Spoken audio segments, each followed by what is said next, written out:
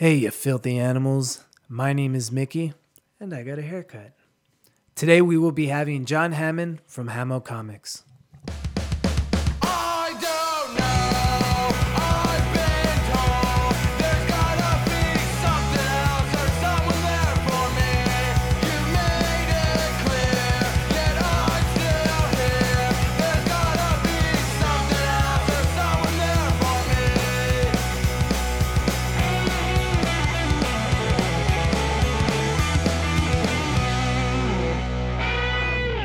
Yeah, very cool.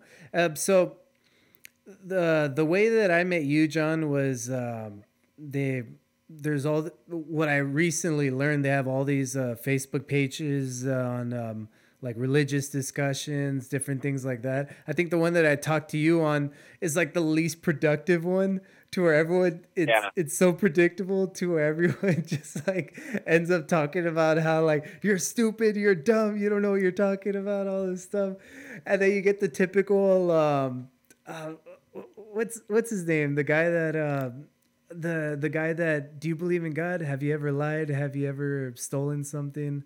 Ray Comfort. Yeah, Ray Comfort. You get the typical like Ray Comfort Christians, to where they start asking people those exact questions. Oh, And yeah. yeah, and those combos.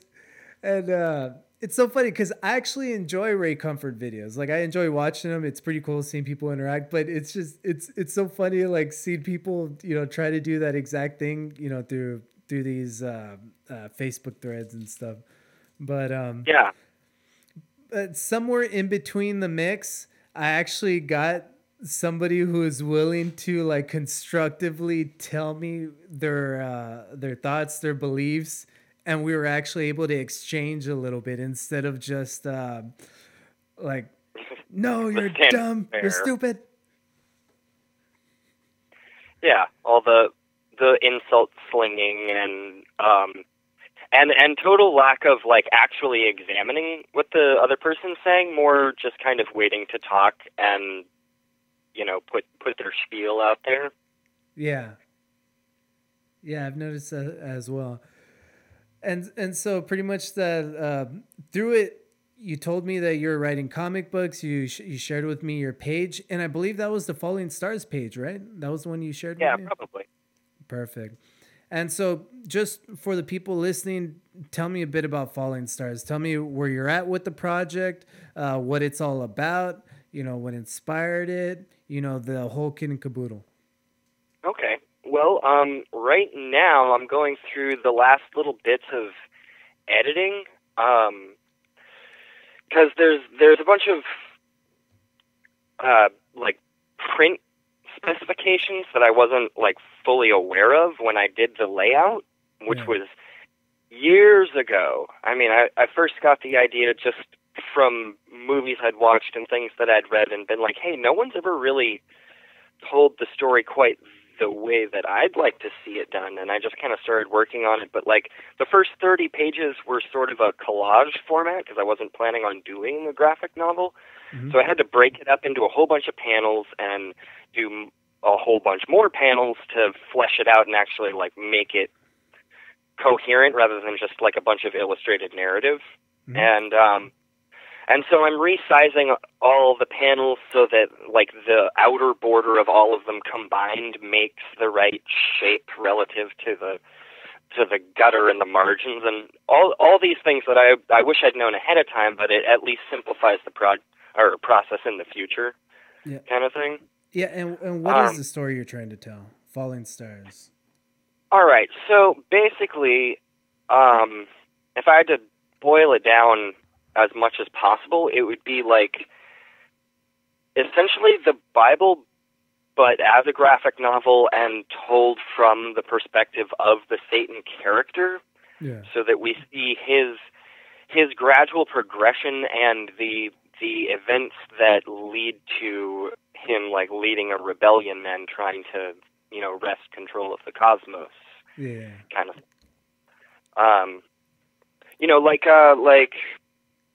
Revenge of the Sith.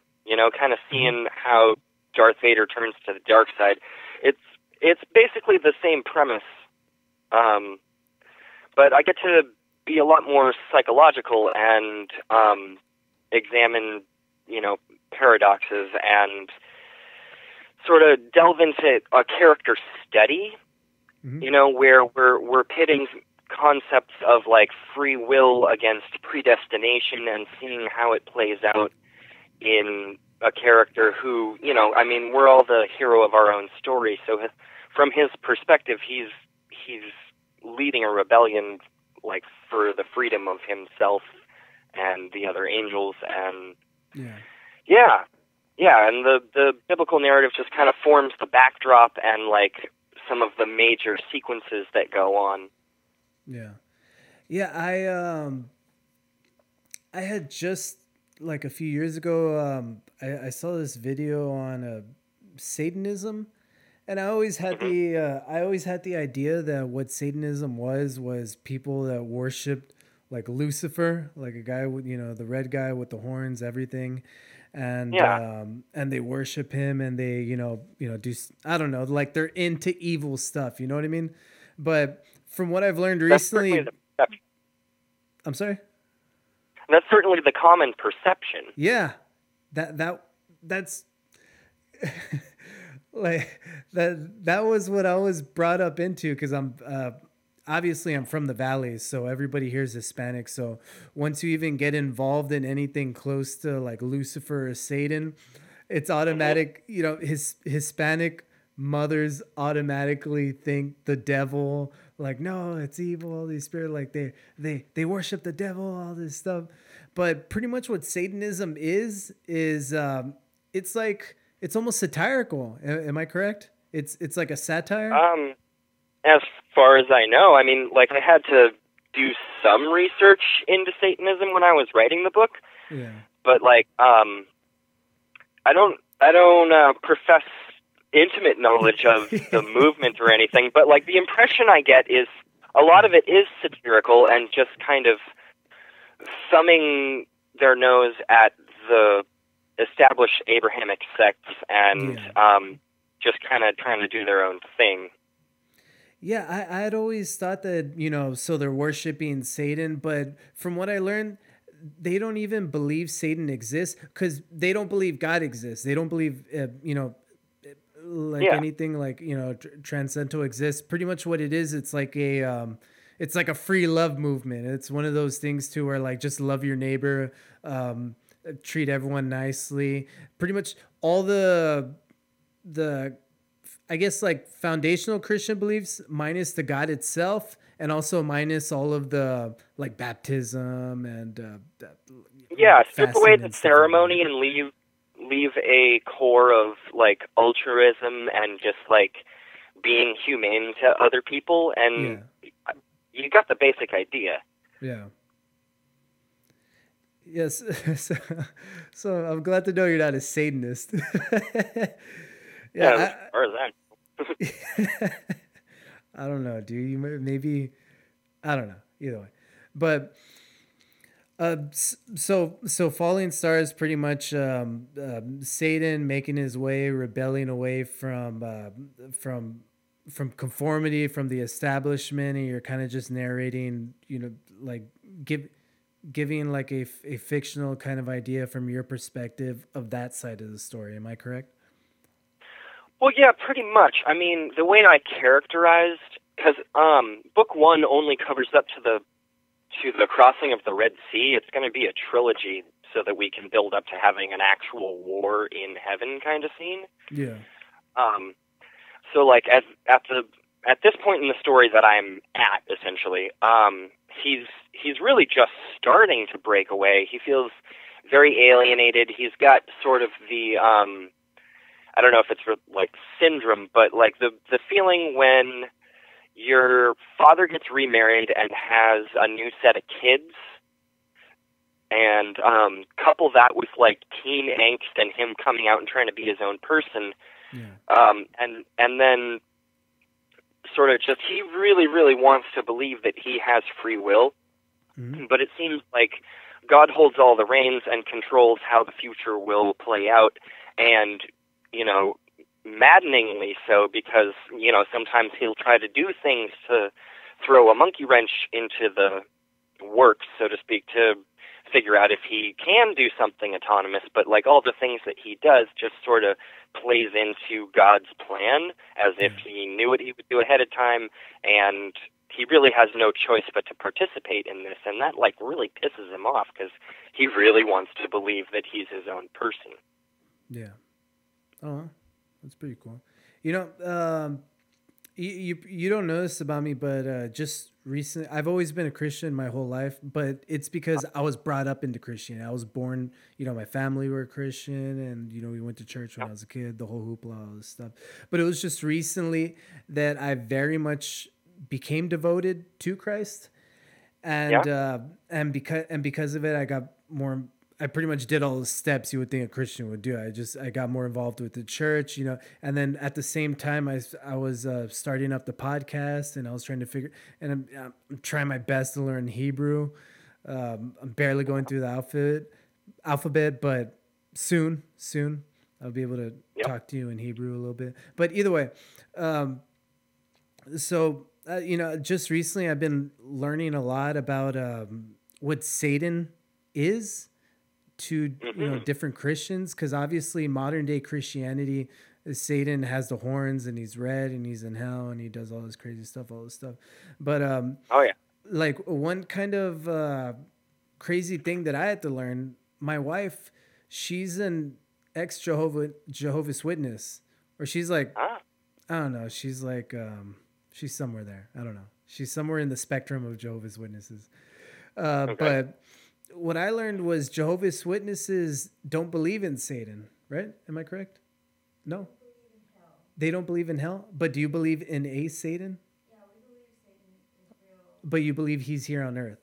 Yeah. Okay. Yeah, they don't believe in hell. They believe in Satan, but they believe he's here on earth, and he's... And that earth is hell? Does he have horns? Well, they don't depict them like that. Hey, turn your mic on. Oh, I'm sorry. What are you doing? Okay, no, we do believe in Satan. Get closer to the mic. We do believe in Please. Satan, but and it's kind of weird because I can't hear you guys. We do believe in Satan. We just don't believe in hell because we don't believe that a loving God would condemn you to a life full of you know, like torture, because he's a loving God. So the thing we believe is once we die, you just fall asleep and you're not graced by God's presence ever again. Yeah. You just fall asleep and never get the promise of eternal life. Yeah. That's what we were brought up in. Yeah. But yeah, we do believe Satan is very much real, and that he kind of like, you know, was a rebel and got... Well, I guess the only difference we have is that he doesn't have horns. No, we say that Satan was actually very beautiful, and that's how he was able to like get a lot of, and charismatic. That's how he was able to get a lot of, like, I guess, other angels to like, I guess that turned into demons with him. Recruit. Yeah. Wow. That's funny. I mean, like, I actually used myself as the character design for his character in the book. You son of a... Well, it seemed to make sense. Yeah. You know, I wanted to be able to like use photo reference for extreme lighting shots and stuff. And I was like, you know what? Screw it. Why don't I just use myself? Because, like, I've been to Comic-Cons, and probably 7 times out of 10, people just assume that creators' creations have a physical resemblance to themselves. So I was like, you know what? Screw it. I'll just design him after myself, and then I'll be immediately recognizable to anyone, you know, any potential fans out there. Yeah. Yeah, that's pretty cool. That's a good idea. Yeah, me and Priscilla are trying to do more media. And like we want to do little skits and stuff like that. And eventually we want to make like a full like short film. And yeah, and that's a good idea. Or I was using it as a good idea to put myself in it. And I actually wanted to be the not atheist character, but like the agnostic character, just to kind of you know, separate myself a little bit from, you know, just, I don't know, like, you know, keep it fresh. Because I do feel like at a certain point, I do feel like I was agnostic. You know what I mean? Like and so Yeah. it would be nice to kind of mirror that a little bit and put that in a. Can you hear us or no? Oh really? I can Oh, hear that's you cool. fine. Nah, I was asking my wife, but hey, that's that's pretty cool. Hope your Satan character comes. And for all the people listening at home or wherever you're listening, it doesn't matter. But for everybody listening, my friend John Hammond here. Oh, by the way, thanks for coming on, dude. You're welcome. Yeah, my friend John Hammond here. He's not a Christian. He's what would you describe yourself as? Agnostic, atheist? I don't really classify myself Oh, you're one of specifically. those. I guess I'd be definitionally atheist, Okay, very good. if that Right. makes sense. You know, like I lack any specific beliefs Mhm. in this sort of thing. I've studied it extensively, of course, but I'm just sort of like, yeah, well, I don't think that's true, Yeah. and I just kind of go from there. Yeah, so this is my atheist friend John. There we go. Me and my friend John. We'll edit that out. No. Yeah, but yeah, this is my friend John. We he's an atheist, but he's open to conversation, and he's actually very invested. Weirdly enough, you're very invested in religion. Like the whole Falling Stars is like you said, it's like a other side of the world of what Christian religion is, and it kind of just, and like you said, you've studied it extensively, so it's Well, I had something to. you have like a connection to. Well, yeah, I enjoy stories from antiquity in general, but like the Falling Stars seem to be my best avenue to get myself out there and show everyone what I can do as an artist and as a writer, because this particular set of stories is an existing belief system that a huge swath of the human population believes to be true. So Yeah. it automatically kind of hits that hot button and gets people's attention where they're like, okay, well, is this glorifying Satan? No, not necessarily. Like, what exactly is this doing? I'm not sure, but we're juxtaposing superpowered beings smashing each other through mountains with some pretty deep philosophical conundrums, and this artwork is like really kind of stunning. So I'm on board to see where this is going. At least that's what I'm hoping people will say or think. Yeah. Yeah, and as a Christian, it's kind of shameful to say, but I really, I don't care. Like, I actually, one of my favorite cartoons that I enjoy watching is South Park. And Yep. what I love so much about it is that they're so highly political, but not to where Yeah. they do a lot of social commentary, but it's really hating on both sides. Like they hate on both sides equally. It's kind of like a not a pessimistic. How do you say it? Like an antagonistic way.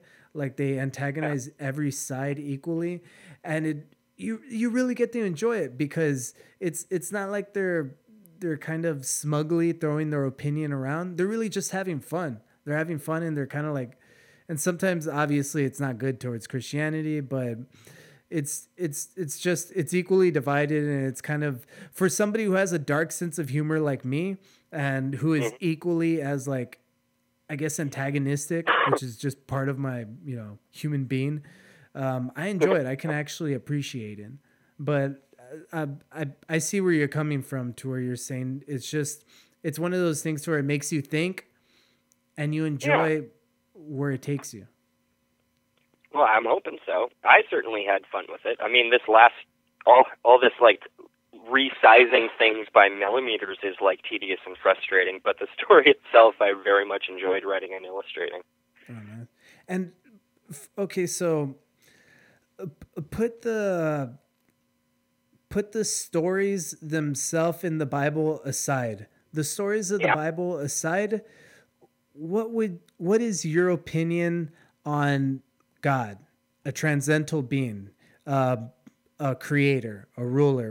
Do you have any interest? Do you have any thoughts? Do you have any beliefs in the possibility of a God, in the possibility of a personal God? Is it just a bunch of hoopla, or what would you say? Well, I don't think that that's the way the universe works. However, I do entertain the possibility, that it is possible. However, I take sort of a different approach. Like, I don't think that a personal God is really feasible in the grand scheme of things, nor is a truly objective God really possible, unless it's directly experiencing all the experiences of every living thing in the entire universe simultaneously. And even then, that's still subjective in its own right. Yeah. Like, it would be possible that the conditions were predetermined, so to speak, and set in motion. But like, how do I really articulate this concept? I feel like it would be wrong for an all-powerful being to interfere with the natural progression of its creations. Okay, I think I know what you're talking about. And why do you think that would be wrong? Well, for a number of different reasons. It would, first of all, create dependency, which would be detrimental in the extreme, in the long run, to any, race of people that was depending on this particular god to like send the rains or whatever.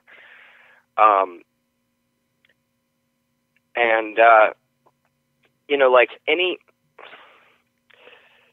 There's so many different religions out there already, Yeah. and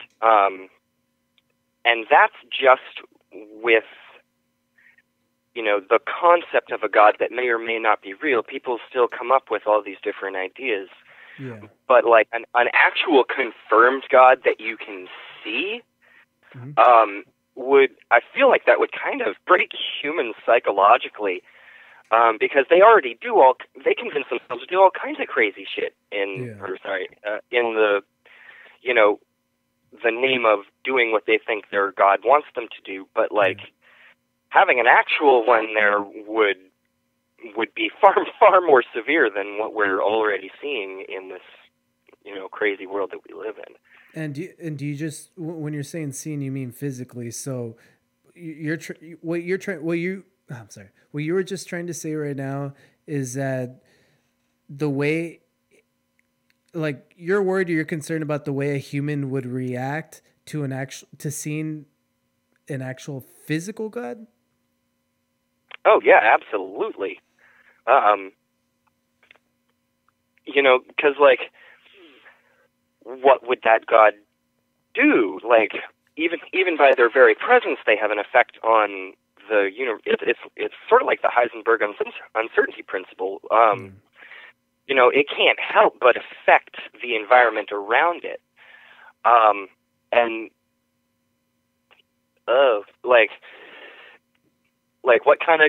What would it command us to do? And like, would we be okay with that? Yeah. Yeah, because it's such a can of worms.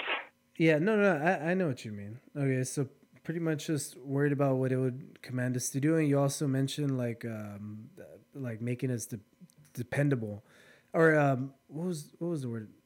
Dependable? Dependent. Oh, dependent. Sorry.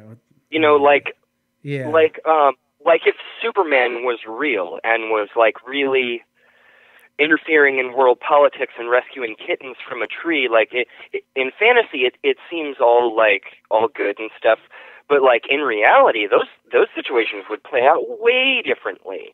Yeah. All the nuclear powers would be scared out of their minds, and at what point would he cross that line and be like, you know what, I'm going to force you guys to be nice to each other. I'm taking direct control of the world. Yeah.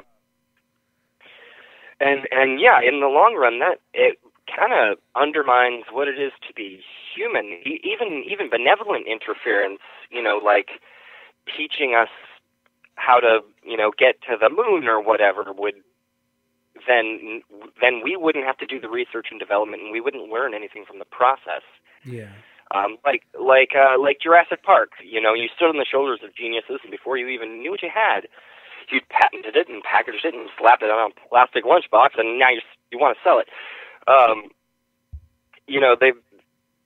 They would accomplish all these things really fast, and sort of the human spirit would be left to try to catch up. I guess. Yeah, no, it's I hard know to what you put mean. words exactly on the concept, but yeah, a lot of people kind of don't necessarily examine these aspects of these scenarios that we kind of glorify and talk about. Yeah, no, I know what you mean. I guess like the way I've always understood the relationship with a God is the same way I would understand a relationship with your own father, because like how you're saying about being too dependent, about overreaching, about how much assistance you give and how much it'll kind of like affect their future, whether it's really helping them or if it's you just taking over the reins. And it's like taking care of a like kid, are you like feeding you don't want to. I'm sorry.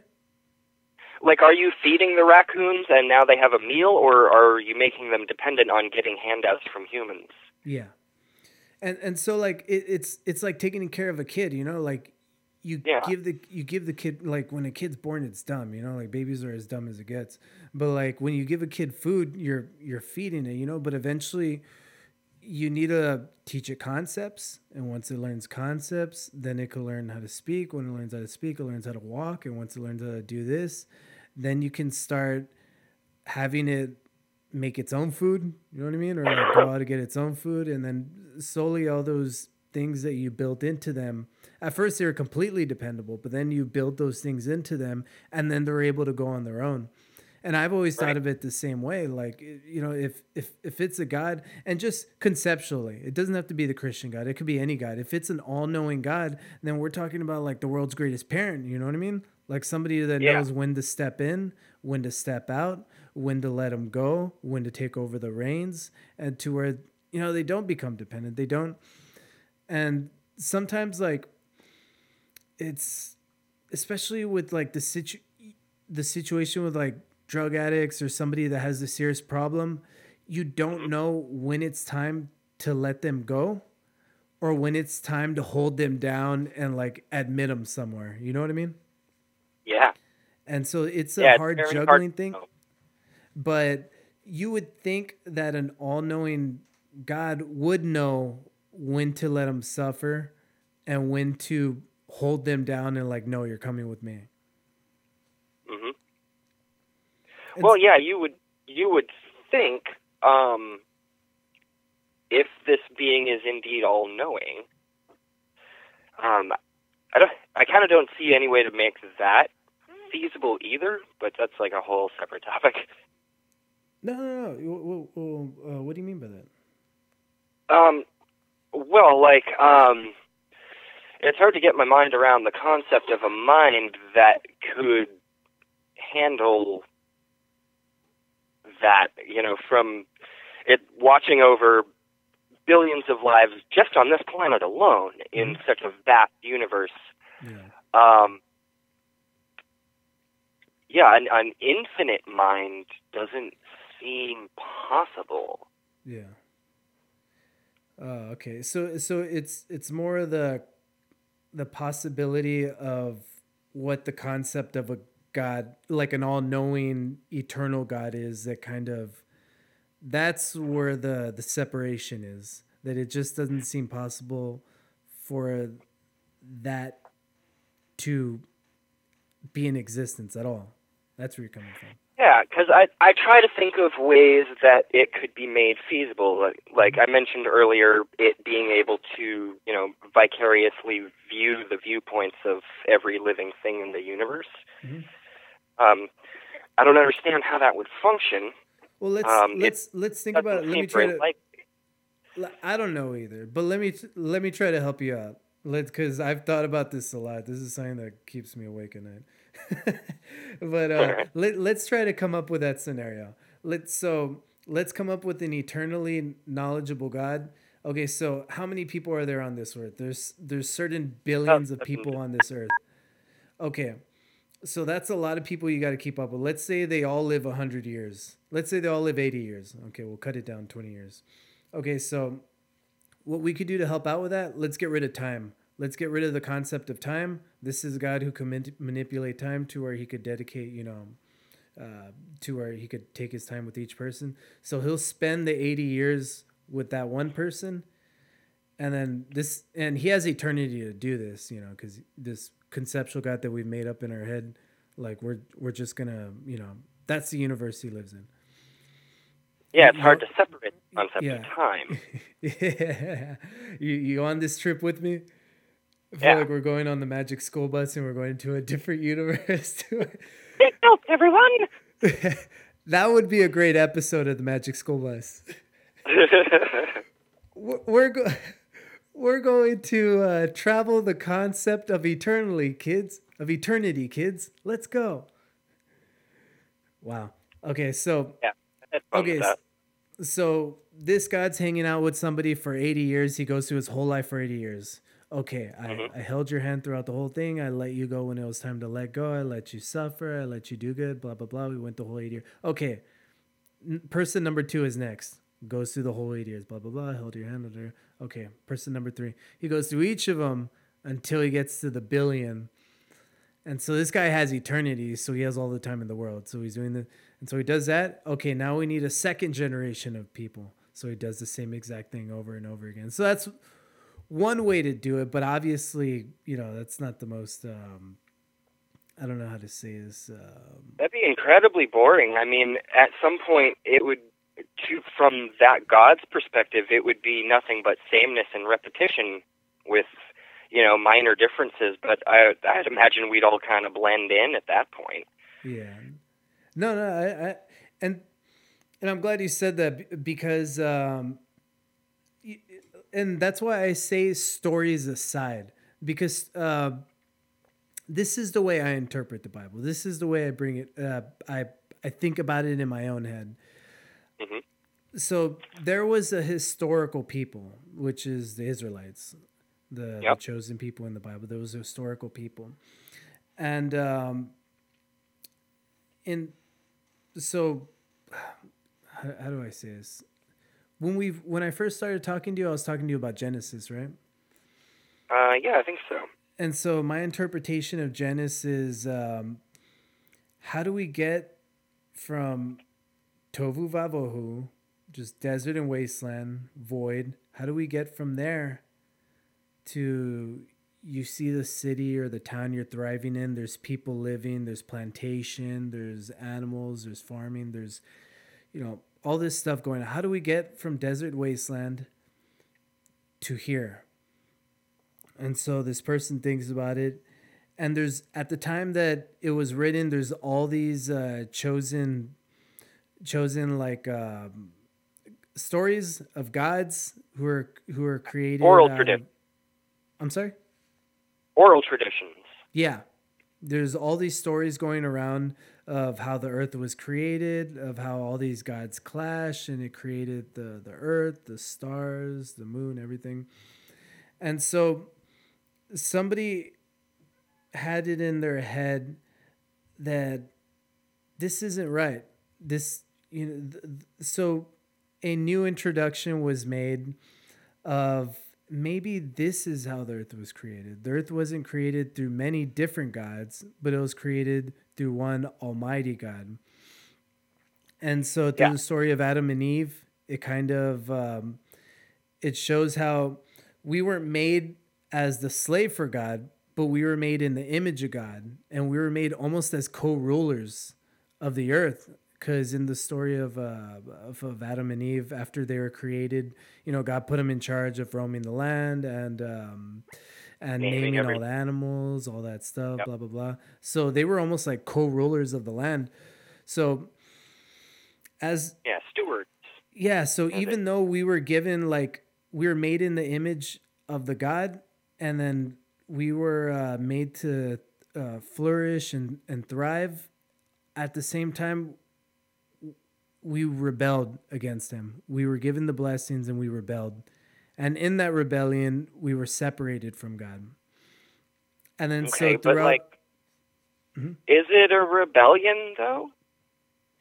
well, I guess what they did was, the way I see it is that God gave them everything. He gave them everything. And there was just one thing that they didn't have to do. And all they needed was an antagonist. And that antagonist was enough to separate them. And you get where I'm kind of coming from here? So I call it a rebellion, but it's really just it's a matter of non-obedience, I guess. Yeah. Well, okay. Well, here's the thing. It's specifically the knowledge, like the tree of knowledge of good and evil.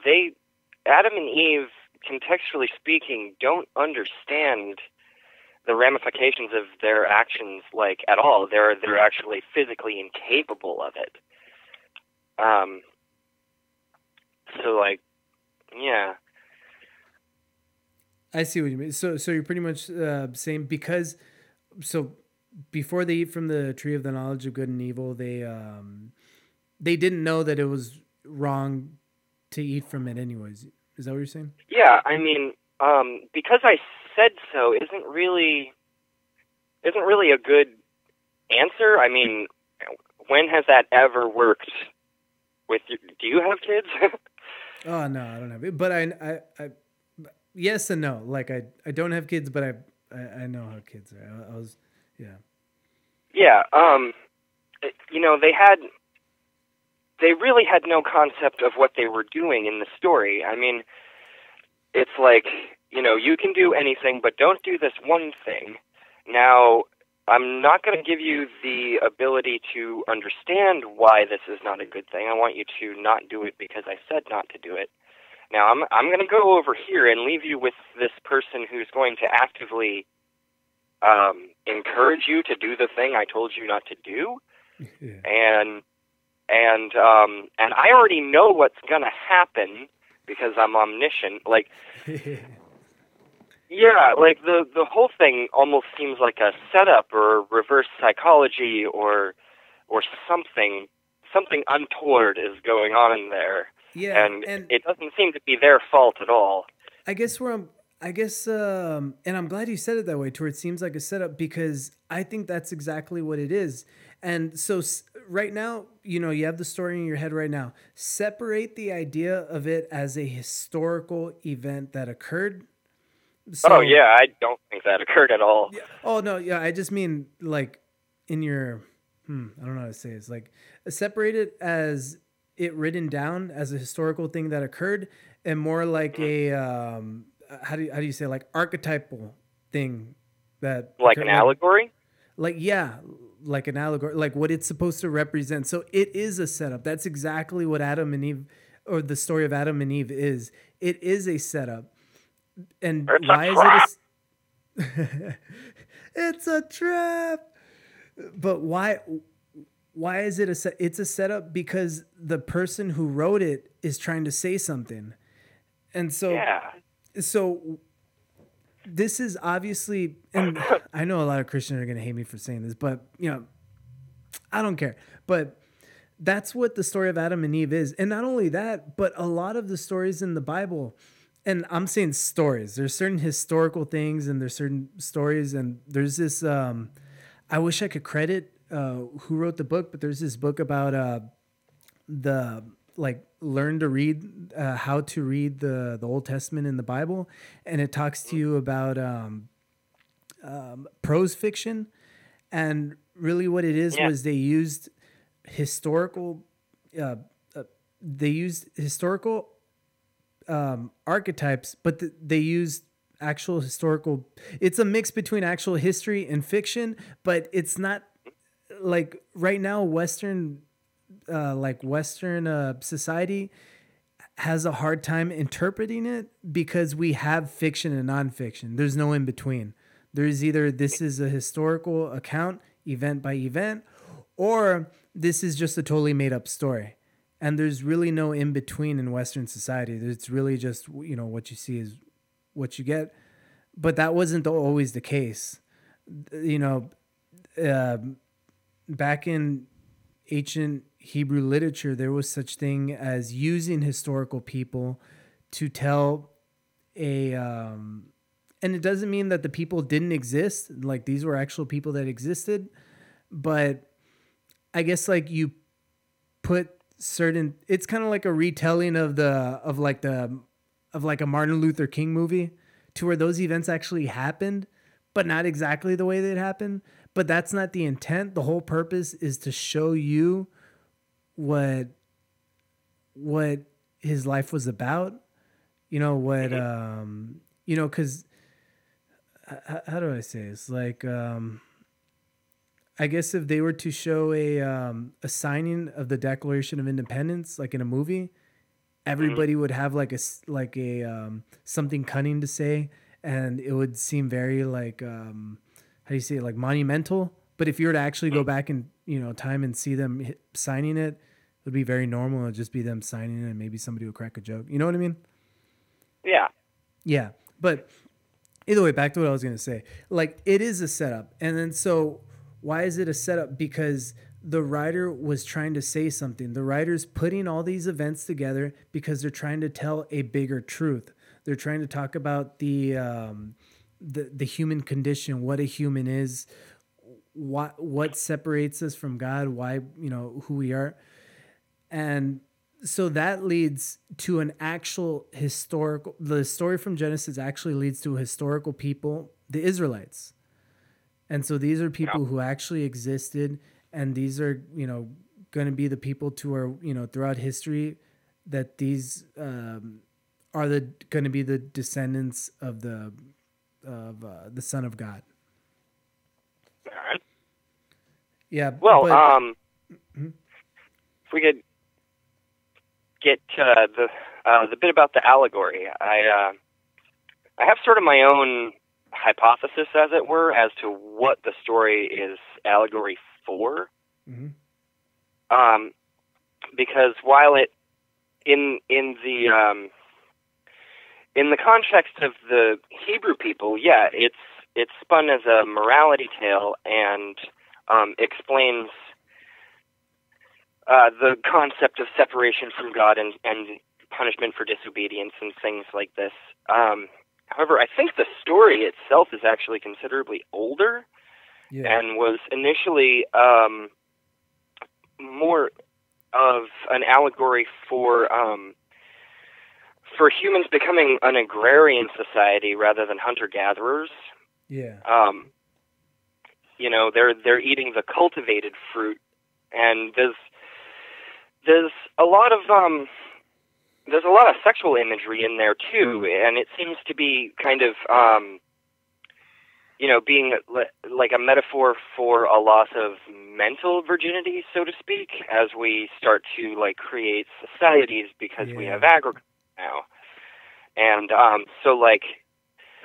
forbidden fruit and a serpent. I mean, the symbolism at least seems to match up there, and I don't know. That's just kind of my take on the story in general. Well, just in there's no how do I say it? There's no what's the word I'm looking for? There's no hiding that the Old Testament borrows a lot of old stories that were already being told. Well, I guess what I'm introducing is that these people, the Hebrew Bible as we have it right now, they were using these stories to tell their own. And the reason why I'm saying that is because from what I've seen, that's why they how do I say, I wish I had this written down. Like in old Mesopotamian stories, the creation of human beings was directly from mud and clay. They would put I think there's like one story of a god killing another god, and with the blood of that god, it was a communion of gods. Yeah, they all decided to gang up on one god, kill that god, and then pour its blood into the mud, and then humans were made out of that mud, and they were made to be slaves, just like Adam and Eve, or Adam was created from dirt. So there are similarities, and it's obvious that there's stuff borrowed from earlier stories, like the Noah and the Ark, all this stuff. But I guess what I'm trying to say is that I guess there was an introduction of, no, this is not how the earth was created. And obviously they don't have science to tell you how the earth was created, or that's not who God is. And then so they get these stories that were already being told, and they make a new introduction of a singular God, of a like a new way of thinking and a new way of it's an introduction to what could be. It's an introduction of a possibility. It's an introduction of just one eternal, all-knowing, how do you say this? Unrivaled God. So how do we know that it's true? How do we know that, okay, this person is, whoever wrote the Genesis, they're introducing a new God. How do we know this guy isn't just giving his own, perspective, and it could just be like anybody else's opinion about God? And so that's where the rest of the Bible comes into play. You know what I mean? Where it kind of, we get the story of the Exodus, we get the story of pretty much in the Old Testament going into the New Testament. And so does the same God in the beginning of the Genesis align all the way up to the God in the New Testament? And so it doesn't seem like it to me. And so where would you say that, I guess, personality wise, I'll say it this way, the God differs from the Old Testament to the New Testament? Well, aside from Revelation, there isn't as much fire and brimstone, to be sure. Jesus has a much more positive, uplifting message in most cases than what we see from the Yahweh character in the Old Testament. He seems sort of fickle and malicious, and that's not the impression I get from the concept that Jesus was preaching about. You know, the loving, fatherly type God, rather than the angry, vengeful, kind of pointlessly spiteful God of the Old Testament. Yeah, I used to do these Bible studies with my nieces, and that was one of the things that they would say that I think, I was like, is God a good God or is he a bad God? Or I don't know what I said. Is God good or evil or something like that? And one of my nieces said, "Oh, he's evil," and I was like, "What?" And she was like, "Oh, I'm sorry, I meant the old one." Like, what the? What? They're supposed to be the same. Like, how do you say one of them's evil? But they seem very different. If you compare the Noah story to Exodus, with the death of the firstborn, we can infer from the death of the firstborn that this God has the ability to target specific groups of people, and doesn't have to be so grand sweeping as to eradicate nearly all life on Earth just to get humans. Yeah. And I don't know, it makes him seem to me to be malicious and capricious. Yeah.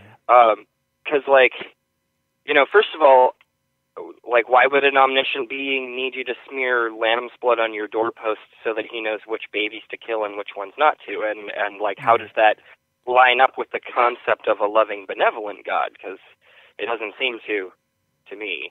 Yeah.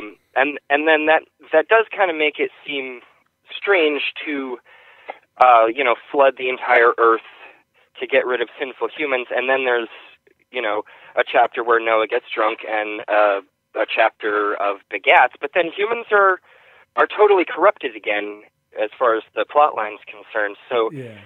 it makes flooding the world pointless on top of being just kind of malicious. Yeah, no, well, I can agree with the flip part, but as far as like the blood on the door, obviously you and I can't understand it, but people back in the day, they would use animal sacrifices for everything. That was supposed to be the almighty, how do you say it? Way to honor your God. So like, Right. so obviously like people back then, if they're honoring their God, which is the same technically, and I'm saying this as a Christian, the same God that I worship right now, then they would do it by killing a lamb, right? Well, yeah, probably. And I mean, if it is indeed foreshadowing the whole concept of like the innocent lamb's blood being shed in Christ, I mean that's interesting if the two storylines can successfully be merged. I don't feel that the New Testament and Old Testament fit together very well. Yeah. Well, either way, I was just talking about the blood on the door, but with the flood and the flood and wiping out of and civilizations, I totally agree. And that's one thing that that's one thing that you can't separate, that I believe you can't separate from the Bible. And I'll say it with conviction that the Bible is highly, highly tribal. It's highly, it talks about, it makes no, how do you say it? It's like, there's no separation from, he chooses a people. And it starts from Abraham. He chooses a people that he's gonna use to exalt the world. And it starts with Abraham, turns into the Israelites. And everybody that's against him, that's against the Israelites, he'll wipe them out, he'll kill them, all this stuff. And before that, he with the flood of Noah, the same thing. He felt that the whole world was turning evil, so he chose one person. And either way, so it's highly tribal. There's no separating that. And so what I would introduce is that it is highly tribal, and where I see that it links with the New Testament is that who's he protecting? He's protecting the Israelites. Who's he fighting off the people around the Israelites? So what Paul talks about in the New Testament is that, so there's a chosen people, the Israelites.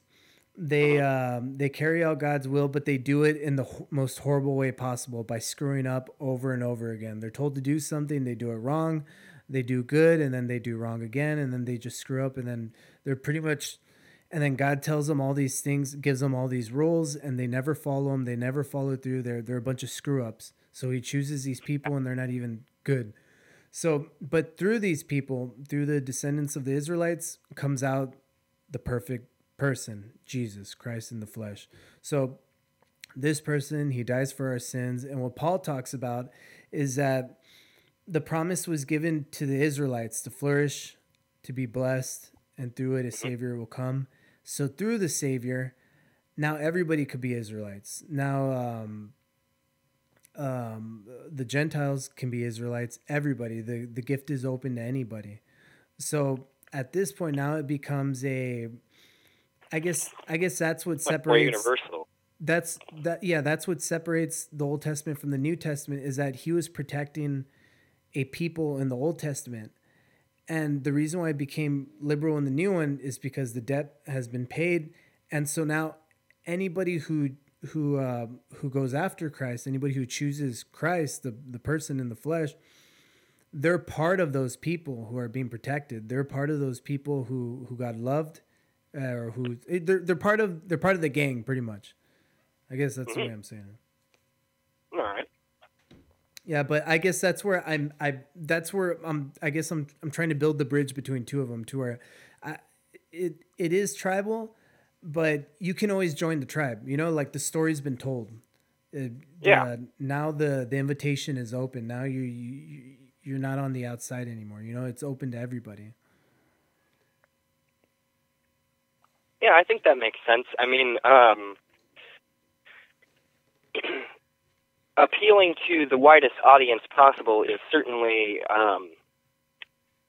well, it's more conducive to what the early Christian church was trying to do, for sure. Yeah. So I think that makes sense. Yeah, and what was we were talking about Job, and I totally agree with you too. Where that's like one of the Yeah, most, poor Job. yeah, that's like one of the harshest stories in the Bible. To where just based, it's like in the harshest way to say it, like it was based on a bet, and because of the bet, God killed everybody that Job loved and cared about, and had in his life. Yeah, that also seems needlessly cruel, Yeah. especially for an omniscient being. Yeah, I agree, buddy. So I guess we'll leave it there. We'll catch you next time on Heavenly. Yeah. Run it down. Yeah. Well, how do I say this? Like, because I love the story of Job. If anything, that's something I've been reading a lot about recently. I've been getting into it. And one of the weird things that I've heard that I'd never heard before, but was the introduction of how they talk about Satan, Lucifer, walking to and fro on the earth. Mm-hmm. I was reading up on it, and Job's one of the earliest books in the Bible, at least one of the earliest dated ones. Oh, yeah. And so, like, what I had heard was like an introduction of the character Satan, Lucifer, not actually acting as an evil character, but really the way they worded it was like the questioner, the prosecuting attorney, essentially. kind of, and not even that, but just somebody bringing up a good point. Hey, and it really comes from the word Satan in the book of Job, the original Hebrew word that it's a liberal word. It's not, it's sometimes it's translated as Satan, but other times in the Bible it's translated as the questioner. But there's a better word for it. It's Or not adversary or stumbling block. Yeah. And so it's just been translated as Satan in Job. So I've heard somebody introduce it as it not being Satan, but just somebody questioning it. And so why what can give us a clue to that? The fact that in the beginning they were having like a meeting of the council of gods, So what's Satan doing there? If it's Satan, I don't know. Either way, it's just a funny thing I heard about recently. But so he's introducing a question, and it's actually a good question. Hey, maybe Job is just like following you and worshiping you just for the sake of he has it made. Maybe if he didn't have it made, maybe he would question you. Yeah. Yeah, and so that's fair. That's not a bad thing to ask. But I guess where I'm coming from with the book of Job is that it is harsh, but I guess as Christians we believe in an afterlife. You know what I mean? We don't believe that death is the end all. We believe in like eternal life. And so what you do here on earth isn't really for you. Like I'm not here to be happy. I'm not here to and it sounds bad, right? But I'm not here to be happy. I'm not here to thrive, but I'm here just to spread God's word. And I'm here to exalt God, in order to bring people to him, to what we call his glory. And when we die, that's when we could actually experience heaven. That's when we could actually experience, happiness and eternal life and all this stuff. So, God using death as an instrument of, exalting himself. I can see from an atheist perspective, yeah, it's evil, but from a Christian perspective, it's part of the message. You know what I mean? Like, it sounds, well, to other Christians, it sounds bad that I don't think the story of Job is a historical story, just because if it was, Yeah. how did the person writing it know what was going on in heaven, or like, in the heaven? So Yeah. it doesn't, like there's certain clues like that to our Western culture, people from a Western culture, like they'll try to input it. Is this fiction or is it nonfiction? We got to put it in one, and they're always afraid to, but I Well, it think seems like it could. fiction to me. I'm sorry. It seems like fiction to me. I mean, it's a morality tale. They're trying to tackle Yeah. the question of why bad things happen to good people, kind of thing, and contextualize. It's a morality it. tale. That's exactly what it is. It's trying to tell a bigger truth. Like, and I'm trying to talk to Christians here. Like, man, get it through your head. Like, there's a bigger truth that needs to be told. Like, don't fixate on, like, was Job a living, breathing person? And if he wasn't a living, breathing person, then the whole thing's a lie. Like, no, there's a bigger story that needs to be told. There's a bigger truth that needs to be told. Like, try not to get so fixated on it being, an actual historical thing, Mhm. But I guess that's where I come to men's, because if I were to die today getting hit by a car, and somehow, some way, somewhere, it exalts God's glory, as a Christian, then I'm fine with that. That's what I'm here for anyways. You know what I mean? Like, I'm not here to eat chocolate cake, or to, eat chocolate cake or do other stuff that makes me happy. I'm here only to exalt God. And if it takes me getting hit by a car, then so be it, like, so what? And then in that case, I'm going to the other side and I'm living my eternal life that I was going to live anyways. Is that fair? Well, it's an interesting perspective. I don't think that there's life after death. I kind of think that this is all we got. So I'm totally going to eat the chocolate cake and do the things that make me happy, like Yeah. draw and play with my kids. Oh man. Hey, how many kids you got? I got 3 in total. Oh dang, wow, that's a lot of kids. Oh, crazy. Do they like to draw too? Yes, they do. Or 2 of them do, at least. The other one's only 2, so he doesn't do fine motor type stuff quite yet. He'll get there. Oh yeah, I'm sure he will. Yeah, no, that's awesome. But we're kind of running out of time a little bit. So just tell me a little bit more about Falling Stars. Tell me more about your comics. Tell me whatever you got, so that people listening can know more about your story, know more about what you're trying to get across, about your passion. All right. Well, my passion is actually for illustration and science fiction in particular, because I like to kind of examine the human condition and sort of impart my own moral philosophy in the subtext of my writing. So I figured that using one of the most well-known stories on Earth as the vehicle for my first sort of big, ambitious endeavor to get people's attention with was probably the right way to go about it, and just sort of examine whether or not there actually are any differences between a hero or a villain, and kind of call into question which is which, and really if there is any difference, because like when I think about it, it really boils down to motivation. You have sympathetic quote villains that you kind of understand where they're coming from, and those are the most interesting to like watch or read about. I mean, you can have a lot of fun with like a traditional mustachioed villain that is like tying damsels to train tracks and stuff. I mean, you can go over the top and have some fun with that, but it's not as intellectually satisfying. So I wanted to do something that was both intellectually satisfying, had some cool philosophical subtext, but also had, superpowered beings that could, like, fight with flaming swords and cause wanton destruction, so that there's enough of the action element, too. So we have these, like, periods of large-scope cinematic beauty in, like, the destruction of Sodom and Gomorrah, for example, where we can be, like, really visually stunning.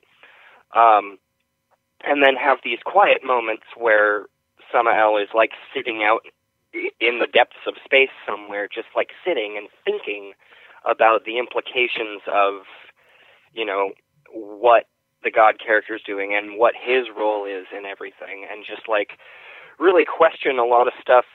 And you know, it kind of ties back into human nature a little bit. You know, he's very much an avatar for human nature in a lot of ways, you know, including hubris, and but not limited to. And yeah, I wanted to kind of humanize the character and examine motivations and just kind of tie it all together in a way that hadn't been done before, and cause people to think and kind of re-examine their own interpretation and, you know, start conversations and examining some of these things in a totally different way. Yeah, I'm glad you mentioned a good villain, because I think I forgot who mentioned this, but like the story of Star Wars, that the only reason why Star Wars has a good has a good like complex, like hero villain complex, is because of or just story in general, is because of Darth Vader. Because if there was no Darth Vader, nobody would care about Luke Skywalker. That he would be like the lamest character ever. It's really Darth Vader that makes the movie. Yeah, it really is. He's what's interesting about it. You know, he has this wonderful presence when he's on screen. You know, he is menacing. He spends an entire movie strangling people to death with the Force, and then like one of his introductory lines in Return of the Jedi is, you know, he's talking about having to speed up the construction on the Death Star, and the dude's like, hey, we need more men. And he's like, well, you can tell the Emperor that when he gets here. You know, he's most displeased with your apparent lack of progress. And straight up tells the guy, you know, the Emperor is not as forgiving as I am. And it's like, dude, you just spent the last movie strangling people with the Force. This guy's worse? You know, so just the implication of how threatening the Emperor is works because we understand what Darth Vader's capable of. And yeah, it makes him an incredibly entertaining villain to watch. And still, we get to humanize him too, and see that kind of deconstruct before our eyes as he's, you know, brought back, so to speak. Yeah, definitely. Yeah, you a huge Star Wars fan? What? Yeah, are you a huge Star Wars fan? Big enough. I grew up on it. Yeah. I try to stay out of all the toxic fandom type conversations, because there's plenty of them. Yeah. But like I'm starting to think, you know, maybe I should be like making YouTube videos or something and kind of voicing my opinion on some of these type things, because a lot of people just get like really, really out of hand, and I feel compelled to try to be the voice of reason and sort of try to bridge the gap and be like, all right, well, here's a way that I can explain your opposition's viewpoint in a way that might be digestible to you, and see if I can make, you know, opposing parties meet in the middle, so to speak, so they can have interesting conversations like the one we're having right now. Yeah, no, definitely. Yeah, man, it's so refreshing. All my previous shows, I write down all these notes, and I try to make all these plans, like, okay, I'm going to go through this, I'm going to go through this next, and I try to map it all out. But I knew we would have the easiest time having a conversation. I feel like people, and I say it from the other side, but I don't really mean it from the other side, because I feel like I was on that side for so long that those are the conversations that I can just go on about forever, that I love talking about. I love having those questions and those doubts, and just really, how do you say it? Not only critiquing the word, but questioning it, and hearing other people's like ideologies of what God is, who God is, or even if they care about God, why they don't care about God. Yeah. It's much more productive when someone is like willing to engage honestly on an intellectual level. Yeah, because let's be honest, like even for agnosticism, atheism, it's still a tender subject. Like the idea of a God, we're talking about an eternity, you know, because when you think of God, you think of death, right? You think of like, well, you're asking me about a God. Well, you're practically asking me if I think we're going to live after we die, you know? And that's a very... Yeah, concepts, they're very much married together. Yeah, so it's I don't want to. It's a very personal subject. It's something, It's kind of Oh yeah. it's a tough subject. So, but those are the ones I love to have the most. Those are the conversations I love to have the most, especially if they have such a huge difference in understanding their interpretations or just their everything. Like if everything's different, I love it. I really appreciate it, man. You have no idea. Well, I'm happy to oblige. All right. Well, I think that'll wrap it up. I really do appreciate it, man. You've been a huge help. I know it was last minute and we kind of delayed it for so long because of all the tech stuff, but you bared it out with us. You did a great job and I really appreciate it, buddy. Yeah, you're welcome. All right, cool. Well, I guess that'll be it. We should do this again. I'll let you know beforehand and we'll be more prepared and we'll get, some stuff. Maybe we could Skype you in next time. Yeah, sounds like a plan. Awesome, dude. Well, thank you so much once again and enjoy the rest of your day. Have a great rest of your day off. I intend to. All right, goodbye. Bye-bye.